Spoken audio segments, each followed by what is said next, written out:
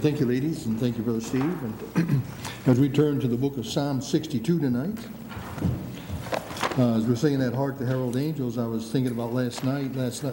Every December, the pastors get together for Christmas dinner with their wives, and we go out to some area restaurant somewhere in Middlebury or Montpelier or up here, and it was at the Guild.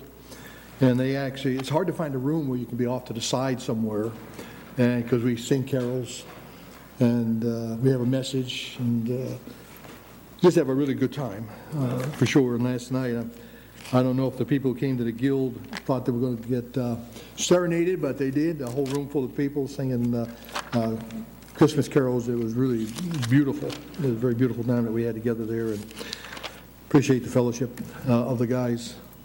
For the most part, we have a good time together. We'll be hosting them in January on the 19th, and it's changed a lot. We used to have 2 o'clock get-togethers and stick around for an evening meal, and I don't know, times have changed, so now we get together just after lunch, or maybe we have lunch and then get together, or we get together around lunchtime, then have maybe a meal before everybody goes home, and so we don't stay late at night. And of course, during the wintertime, it's always a little bit difficult. You never know. But heard a good report from Dusty, Pastor Dusty Parody from Enosburg Falls, and he's been going Sunday nights up to Calvary Baptist Church in Island Pond.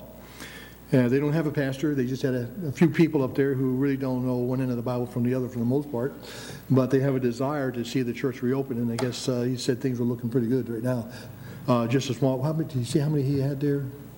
I think, yeah, this last Sunday was 18 with the visitors, and I think that was good. That's because they were down to just 2, 3, 4, 5, maybe that many people up that way, and so the fellowship has invested to help them financially get through the winter heat-wise and everything. So pray for Island Pond and that they'll find a pastor. Well, it's hard to find someone who's going to go that far north where it's so cold and the winters are long, and your prospects of building a church from a human perspective. Well, Island Pond's not that big. And anybody coming to a church in Island Pond, they would have to come from over the hills and over the mountains, and like Christmas Carol goes, dashing through the snow, and get there one way or another. So remember them up there and be praying for Brother Parody as he pastors both his own church there in Enosburg and up there in Enosburg as well. All right. Something else I was going to say.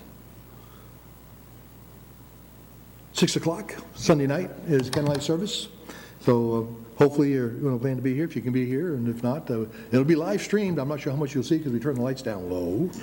So the candles will all be nice and bright from the end of it up here. And so anyway, Psalm 62, Jack, it's making a comeback, part 6. I think what we got here, part number 6, and we're going to close it out, the Lord willing, tonight. We'll close out Psalm 62 and move on to Psalm 63. It's interesting to note, I didn't realize that until all of a sudden one day, when I'm working at my desk and I hear KMVBC in the background there, and I hear the music, and I hear Dr. Jack Cheever coming on, or when Cooper was there, Cooper would come on, or I'm trying to think, who's the song leader there, Carrie? Do you remember who the song leader is? Yeah, Alvin Martinez. He's got a beautiful tenor voice, they come on here, so after a while you kind of get used to their voice, you don't think too much of it, and then I realize he's been going through the book of Psalms. He's going through it a lot quicker than I am, so he's kind of racing through it. I was just taking a good old sweet time. I figure by the time we get to the very last Psalm, the rapture will probably occur, and I won't have to preach the last one, so we'll see how that goes. Anyway, making a comeback, part 6 here tonight, looking at verses 9 through 12. It says, "Surely men of low degree are vanity, and men of high degree are a lie. To be laid in the balance, they are altogether lighter than vanity. Trust not in oppression, and become not vain in robbery. If riches increase, set not your heart upon them. God has spoken once, twice have I heard this, that power belongeth unto God. Also unto thee, O Lord, belongeth mercy, for thou renderest to every man according to his work." Now, we make choices every day, amen? We make all kinds of choices. We make choices every day of our waking lives, and while some are not earth-shattering, such as what color goes with what color, I have to check with the wife to make sure I'm somewhat color coordinated before I walk out. If I'm not, then I can blame it on being colorblind, but I can tell I've got pink on tonight, so I'm in good shape. Not really. But anyway, the idea. So I mean, they're not necessarily earth-shattering until the wife finally looks at me and says, "You're not wearing that, are you?" So then it becomes a little bit like that. So anyway. Or what you're going to have for breakfast, not a big deal necessarily, but some choices can be and are life-altering, such as smoking, fooling around with drugs and alcohol, being promiscuous in all other areas of life. But certainly our choices concerning the level of our relationship with Christ is a choice. This is not something we just kind of sit back and let it happen. We have to become proactive. We have to become involved. We've got to be reading our Bible. We've got to be meditating on the things that we read. We need to be taking notes and so on, and do all the things that we should do there. But the level of our relationship with Christ is a choice. Some don't want to get too close. Some want to get extremely close, and there's a lot in between, if you would.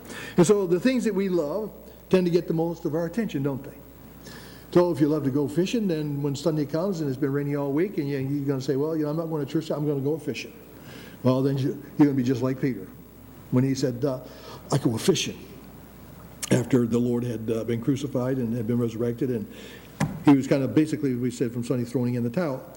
But the things we love tend to get most of our attention, and the things that we deem annoying or a nuisance, well, they get pushed back into the background of our lives, so to speak. And overall, life is full of choices, and some we will look back on, we will regret, and others we will look back on and say, what a blessing that decision or that choice was. So in this Psalm 62 that we have been looking at, now remember David is writing this after his son Absalom has rebelled, and the nation of Israel in rebellion, and David has left the city with about 600 of his choice soldiers and much of what he could heading out and getting away because he didn't want to wage war, and many innocent lives be lost in the city of Jerusalem. But he's heading out, so he's writing this psalm as he's looking back on that and the help that God was. And we were looking at it from the things that we can when we find ourselves in very difficult situations. What can we do? What steps can we take? What steps should we take when we get to those places there? So in this Psalm 62, we're lifting out a number of steps that we can take when we have become overwhelmed by life or life circumstances. Now, several of the steps thus far have been: step number one, be sure to put things in perspective. When we look at things through our own eyes, we tend to panic. We tend to get, maybe a little bit afraid, scared, if you will.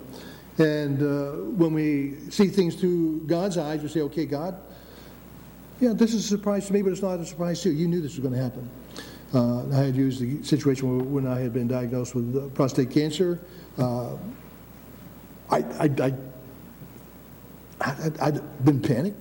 I think, okay, God, you knew this, and we'll just see where it goes and see what happens one way or the other. And so you just kind of sit back. Now, there was things you do think that go through your mind. I'm saying like I was up on this pedestal somewhere. I'm thinking, okay, Lord, if this is progressive and has gone to a particular point there where I've only got maybe a year or a month or two or whatever it might be there, then my concern is obviously for my wife, that she's going to find someone more handsome and more rich and more money and so on, and begin to enjoy life or something along that line there. But, I mean, you worry about those things. You worry about, okay, I know the kids will be there to take care of her and so on there, but when you live with someone for almost 59 and a half years, you get to know them as an individual, and you know their strengths, you know their weaknesses, and you know what you should do, and to be a help and to augment along the way there. But we also use, as an illustration, we used Numbers chapters 13, 14, and 15, where Moses sent spies into the promised land. 12 spies went in, 12 spies came out. 2 had a wonderful, say, hey, listen, we can do this because God's called it. God's going to take care of it. We can do this thing. The other 10 said, no, we can't. And they had a big pity party, and they cried, and they wept, and they cried. They got all the rest of Israel weeping, and they got them all crying there. And Joshua and Caleb said, no, stop this. Pack up the tents, and let's pack our lunches. We're going in. So we need to see things from God's perspective. Yeah, there were giants in the land. Yes, they were well-trained armies that were in the land in there. But God's bigger than all of that. And if God's going to give you something, God's going to give it to you, amen? And you don't have to worry about what obstacles may be in the way. And so step number 2 is be sure to rededicate your life to God when you find yourself in those places. Go back and look on that initial moment or time when you received Jesus Christ as your personal Lord and Savior, and kind of reminisce and how wonderful it felt, the load that was lifted, if you will. Then step number three was be sure to face your fears rather than run from God. And a lot of people do that. At the first sign of trouble, they close up their Bibles, they stop going to church, and they walk off into the wilderness somewhere of the very fallen world, and they don't really draw close to God. That'd be like a doctor saying, listen, I've got a cure here for your disease here, all you have to do is take it. But you're so upset because you got the disease there, you run away from medicine. You say, well, that'd be kind of stupid. And yet people do that with the Lord all the time. He is always the answer. He is always the strength that we need, regardless of the problems we're going to go through. And so step number 4 was be sure to take your own advice. If you've been a Christian for a long time, you've been reading your Bible, you've been meditating in your Bible, you've been memorizing your Bible, and you read other books on the Bible, then you probably have a lot more information and good counsel in your own head than you might find elsewhere. And if someone came to you with a problem and they were asking you for advice, would you give them good advice? Would you give them biblical advice? Well, if you can give other people good advice when they're going through problems, then how about if you take your own advice and say, okay, yep, we can do this. And then step number 5 is be determined to get back on top. Don't let yourself get beat down. The devil wants nothing more than to beat us into the ground. He wants to beat us over the head. You don't have the faith. You don't have the need. God doesn't love you. Poor you. If God loved you, he wouldn't let this happen. And he says all this garbage he wants to throw in your face and ramble around in your head up that way. But you have to be determined that this is not going to get me down. I'm going to get back on top of this thing one way or the other. And then we said step number 6 last week was be sure to remember that God can bring good out of bad. Amen? What the devil means for bad and what others may mean for evil, God can turn that around, and because we certainly use Joseph as an example of that. In the end of Genesis chapter 50, he told his brothers, because his brothers, now that their father Jacob was dead, they were concerned that Joseph might try to get even with them for what they had done to him when he was younger. And of course they came and they wept and they cried and they begged and pleaded with Joseph not to to extract revenge on them, if you will. And he said, and his response was, "Am I in the place of God?" And of course the answer to that is no. And he said, "You meant it for evil, but God meant it for good." But because he was faithful, and I'm sure he had his moments, but overall he was very faithful. He didn't curse God. He didn't act indifferent and said, well, God, if you're not going to take care of me, and this is the best I can hope for here, then why should I bother with you? Why should I bother to serve you? No, he was faithful all the way through, and guess what? God's plan for his life came to fruition, didn't it? He became second highest in all the land of Egypt. So tonight, we need to be sure and choose to live above our worries. That's why I said life is a choice. We need to choose to let our situations get us. Not with Jordan's house being, I mean, if somebody was looking from the air and said, why in the world would anybody build such a big house on such a small patch of land? Because that's what it looked like. I mean, you see green grass around there, and it's probably about, well, not even as, maybe a half the size of this sanctuary around the house, and that was it. Everything else was all water-wise, and I mean, you're looking around, and there's fields of water everywhere down that way, and you can either sit there and worry about it, or simply say, what will be, and God's going to take care of this. And so the only thing that really happened out of the whole thing was he lost part of his driveway, again, which was not cheap either, by the way. But I'll be honest with you, I went to sleep well last night, figuring, okay, God, we prayed about this, we put it in your hands, and then, of course, I woke up at 5 o'clock, and guess what? I'm saying, oh, boy. When's it going to get daylight? I'm like, go up there and see what's happening, what's going on up that way. And I walked in, and all you can do is go in the house and say, thank you, Lord. Thank you for such goodness. We don't deserve it. Often that kind of goodness there. What was number 7? What was number 7? That is, we need to be sure and choose to live above our worries. That would be verse 9 that we have looked at here tonight. Verse 9 simply says, surely men of low degree are vanity, that is empty, and men of high degree are a lie. To be paid and to be laid in the balance, they are altogether lighter than vanity. That might be Hillary Clinton's that sinners were a basket of deplorables. I don't know if that would be the case or not, but anyway, David here is expressing his attitude toward his enemies. They are my enemies. My God is bigger than my enemies. Therefore, I'm going to rest in God. I'm not going to let my enemies, and I use the expression here, we'll see it in just a moment. So the word vanity here means empty or emptiness. And it's the idea is that his enemies have little to no substance. There is nothing in and of them that would make them desirable, or their plans or their motives or anything of that nature.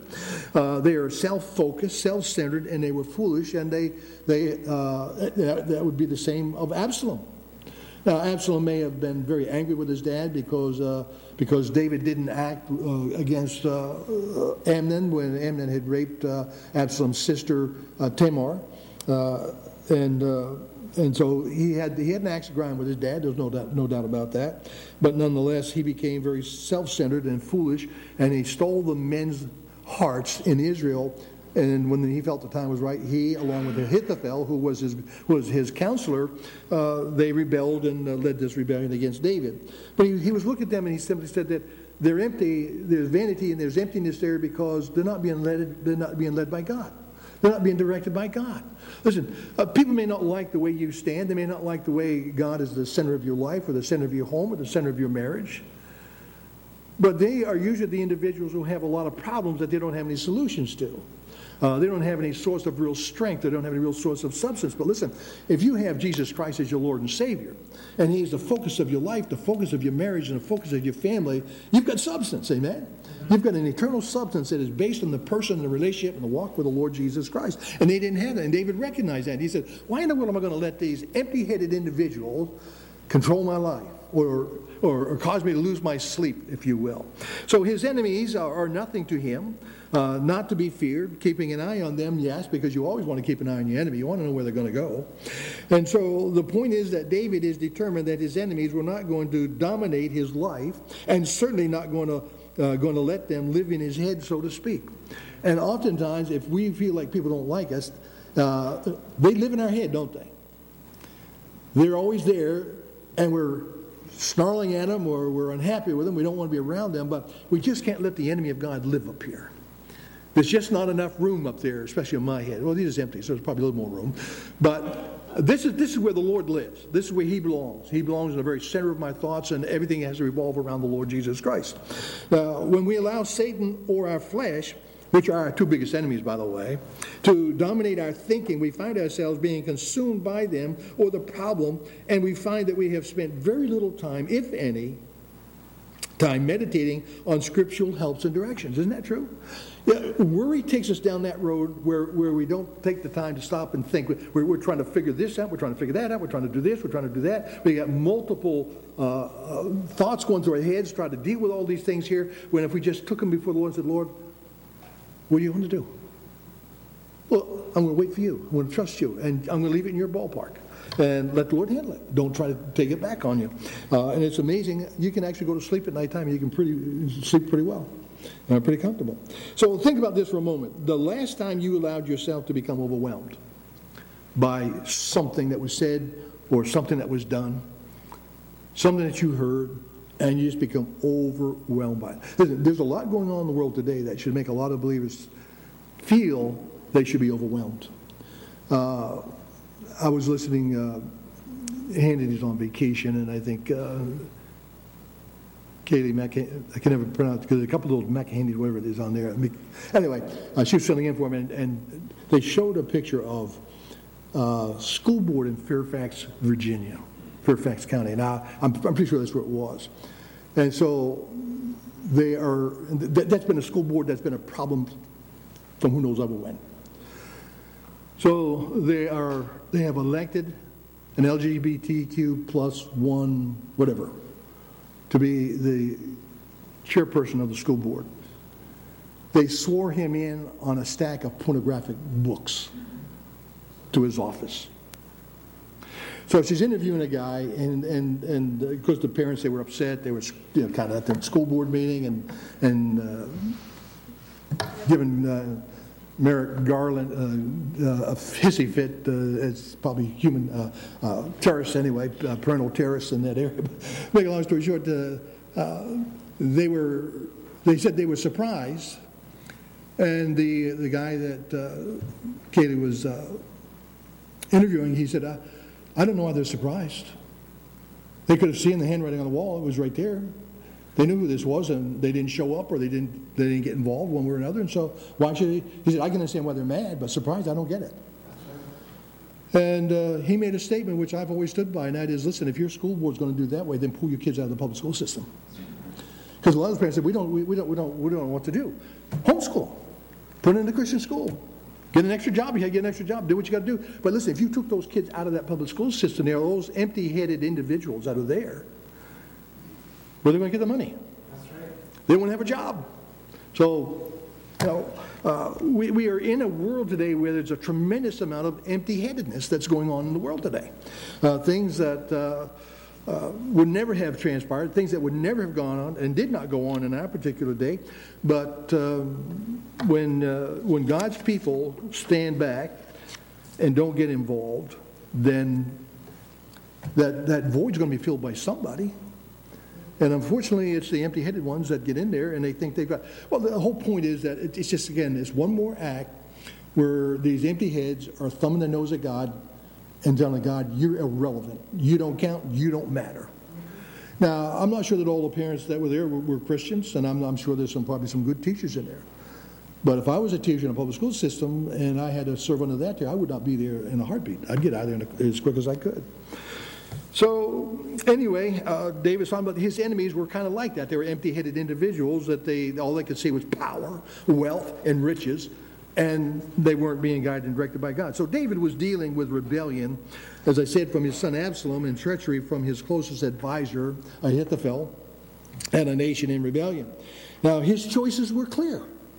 Throw a pity party and pout. Or choose to talk and walk with the only source that was bigger than all his enemies combined. Walk with God. Amen? And so David chose wisely and rested in the promises and the past experiences that he had had with God and allowed God to handle them. Listen, God wants us to have experiences in this fallen world. And he wants us to experience those experiences with him, guiding us and directing us so that when we have future problems, we know exactly where to go. We know exactly what to do. And so we know that David didn't sit idly by and wring his hands. He took action, removed himself from the immediate problem so that he could regroup and get the mind and heart of God so he could act accordingly. And you can read about all that back in 2 Samuel chapters 15, 16, 17, 18, and a little bit of 19 if you would. So mark it down there and you'll kind of figure out where Psalm 62 is coming from. So very quickly here tonight, the next two as we close out Psalm 62 is be sure to prepare for victory. We don't have the song, but it's a great song. I'm on the winning side. And Dr. Curtis Hudson, when he was diagnosed with terminal cancer, and he continued preaching, I think, right up until he couldn't preach anymore. And in a raspy voice, he would sing that song. And he'd have people whooping and hollering and just getting excited when he would sing, I'm on the winning side. He said, yes, I've got cancer and I'm going to die, but I'm on the winning side. And we have to understand something, folks, we're on the winning side. Don't worry about these little skirmishes. These little skirmishes are nothing other than helping us to learn to trust God in the process. But overall, we have to realize that we're victors. And that God may give us the victory. If he doesn't give it on this side of the rapture, he's going to give it to us on the other side. Amen? And so the rebellion is in full swing. Things look quite bleak. It doesn't have God's and if one doesn't have God's perspective, then on one's troubles, then they will cave and fall and faint under the troubles that they're facing. Now, when fortunes are reversed, we must prepare ourselves for the day in which we handle that victory. So, some people don't handle victories very well. They get too big for their britches on the mountaintop.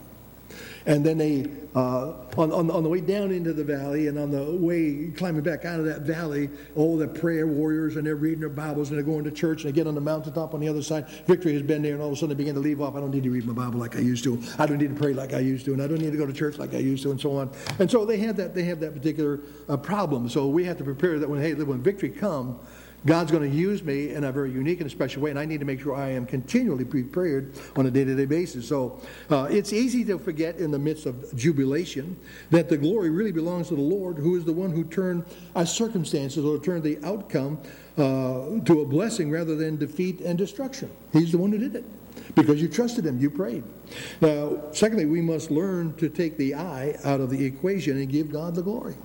I got to the mountaintop, not in my own strength, not in my own, because it was my perspective, I probably would have fainted and I would have passed out, and who knows what else we would have done. But people do, they just drop out altogether. They turn their backs on God and say, God can't be ever loving God if he lets me go through this. I have to deal with this, or if I have to deal with that. And so we have to learn to take the I out of the equation and give God the glory. We need to remind ourselves that a humble response is more glamorous than self-exalting pride. Never forget that being a humble servant of the Lord is more important. And then lastly, number 10. Be sure to leave the matter in the hands of the Lord. Verses 11 and 12. God has spoken once, twice have I heard this, that power belongeth to God. Also unto thee, O Lord, belongeth mercy, for thou renderest to every man according to his work. As David finishes penning this particular psalm, he does so by giving to the readers throughout the centuries two elements of comfort that we need when we're going through anything, trouble. Number one, all power belongs to God. We're told in the New Testament not to fear them who can destroy the body. And having done all that they can't do any more. Rather fear him which can destroy both body and soul, which is the Lord. And so, while man may have power over us physically, once they're finished with us, God will deal with them. Now, there have been many Christians down throughout the centuries who have been martyred, burned at the stake. Some of the greatest men of God who were champions of making sure that the Word of God was translated properly, whether it was Tyndale or Huss or Knox, named just a couple of those guys. There were many more than that. I'm trying to think what his name is. It's an Italian name, and I can't think of it. It begins with an S. But these are men who were literally burned at the stake. Some of them were once Catholic priests who began to read the Word of God and began to realize that Rome was lying. And they left. Luther was one of those who left. But nonetheless, there are Christians who suffered horribly, refusing to renounce their faith, refusing to deny the faith that they had come, refusing to bow to Rome and the Pope that was there. So Jesus also says in John 15 and verse 5, he said, I am the vine, ye are the branches. He that abideth in me, and I in him, the same bringeth forth much fruit, for without me he can do nothing. So we have to realize that if we're going to stand against the enemy, we have to do it in God's strength. Stand where God wants us to stand and know that God will equip us. But number two is also, I put in quotations here, a little parenthesis after mine because I had an afterthought on that one, is that God always wins. In the end, God always wins. God never loses. And so number two, every man will be judged of God. Every man. So every one of us shall give account of himself to God, Romans chapter 14 and verse 12, every one of us. Now he's writing that to the believers for the most part. But then we look at the redeemed at the judgment seat of believers in 2 Corinthians 5, 9 through 10. We're going to stand before God and give an account of the stewardship of our faith. What kind of stewards have we been? We've been entrusted with the wonderful riches of the gospel, God's grace and God's mercy, and we're going to be held accountable for how we have allowed God's grace to work in our lives and through our lives along the way. So let's be good stewards along the way. But then the unsaved at the great white throne judgment in Revelation chapter 20, verses 11 through 15, is that final judgment when the graves will give up the dead and all that have managed to get through the tribulation and have been placed in a hell. Those who come out the other end of the millennium that haven't been saved, they have rejected Christ, they're going to stand before that great white throne judgment. And the Bible is very clear that, and whosoever's name was not found written in the Lamb's Book of Life was cast into the lake of fire. That is the second death. They were born once physically, they're going to die physically again. And those of us who have been born and were born again, we're going to die one time possibly. But if the rapture occurs, we won't even experience that death at all. So anyway, that kind of wraps up Psalms 62, as David looked back over his life. He looked over the circumstances there with his son Absalom rebelling and his son being killed in battle and all the things that he had to wrestle with. So it's not like David didn't experience some of the things that we have to experience in life, for sure. So, all right, got some prayer time here tonight.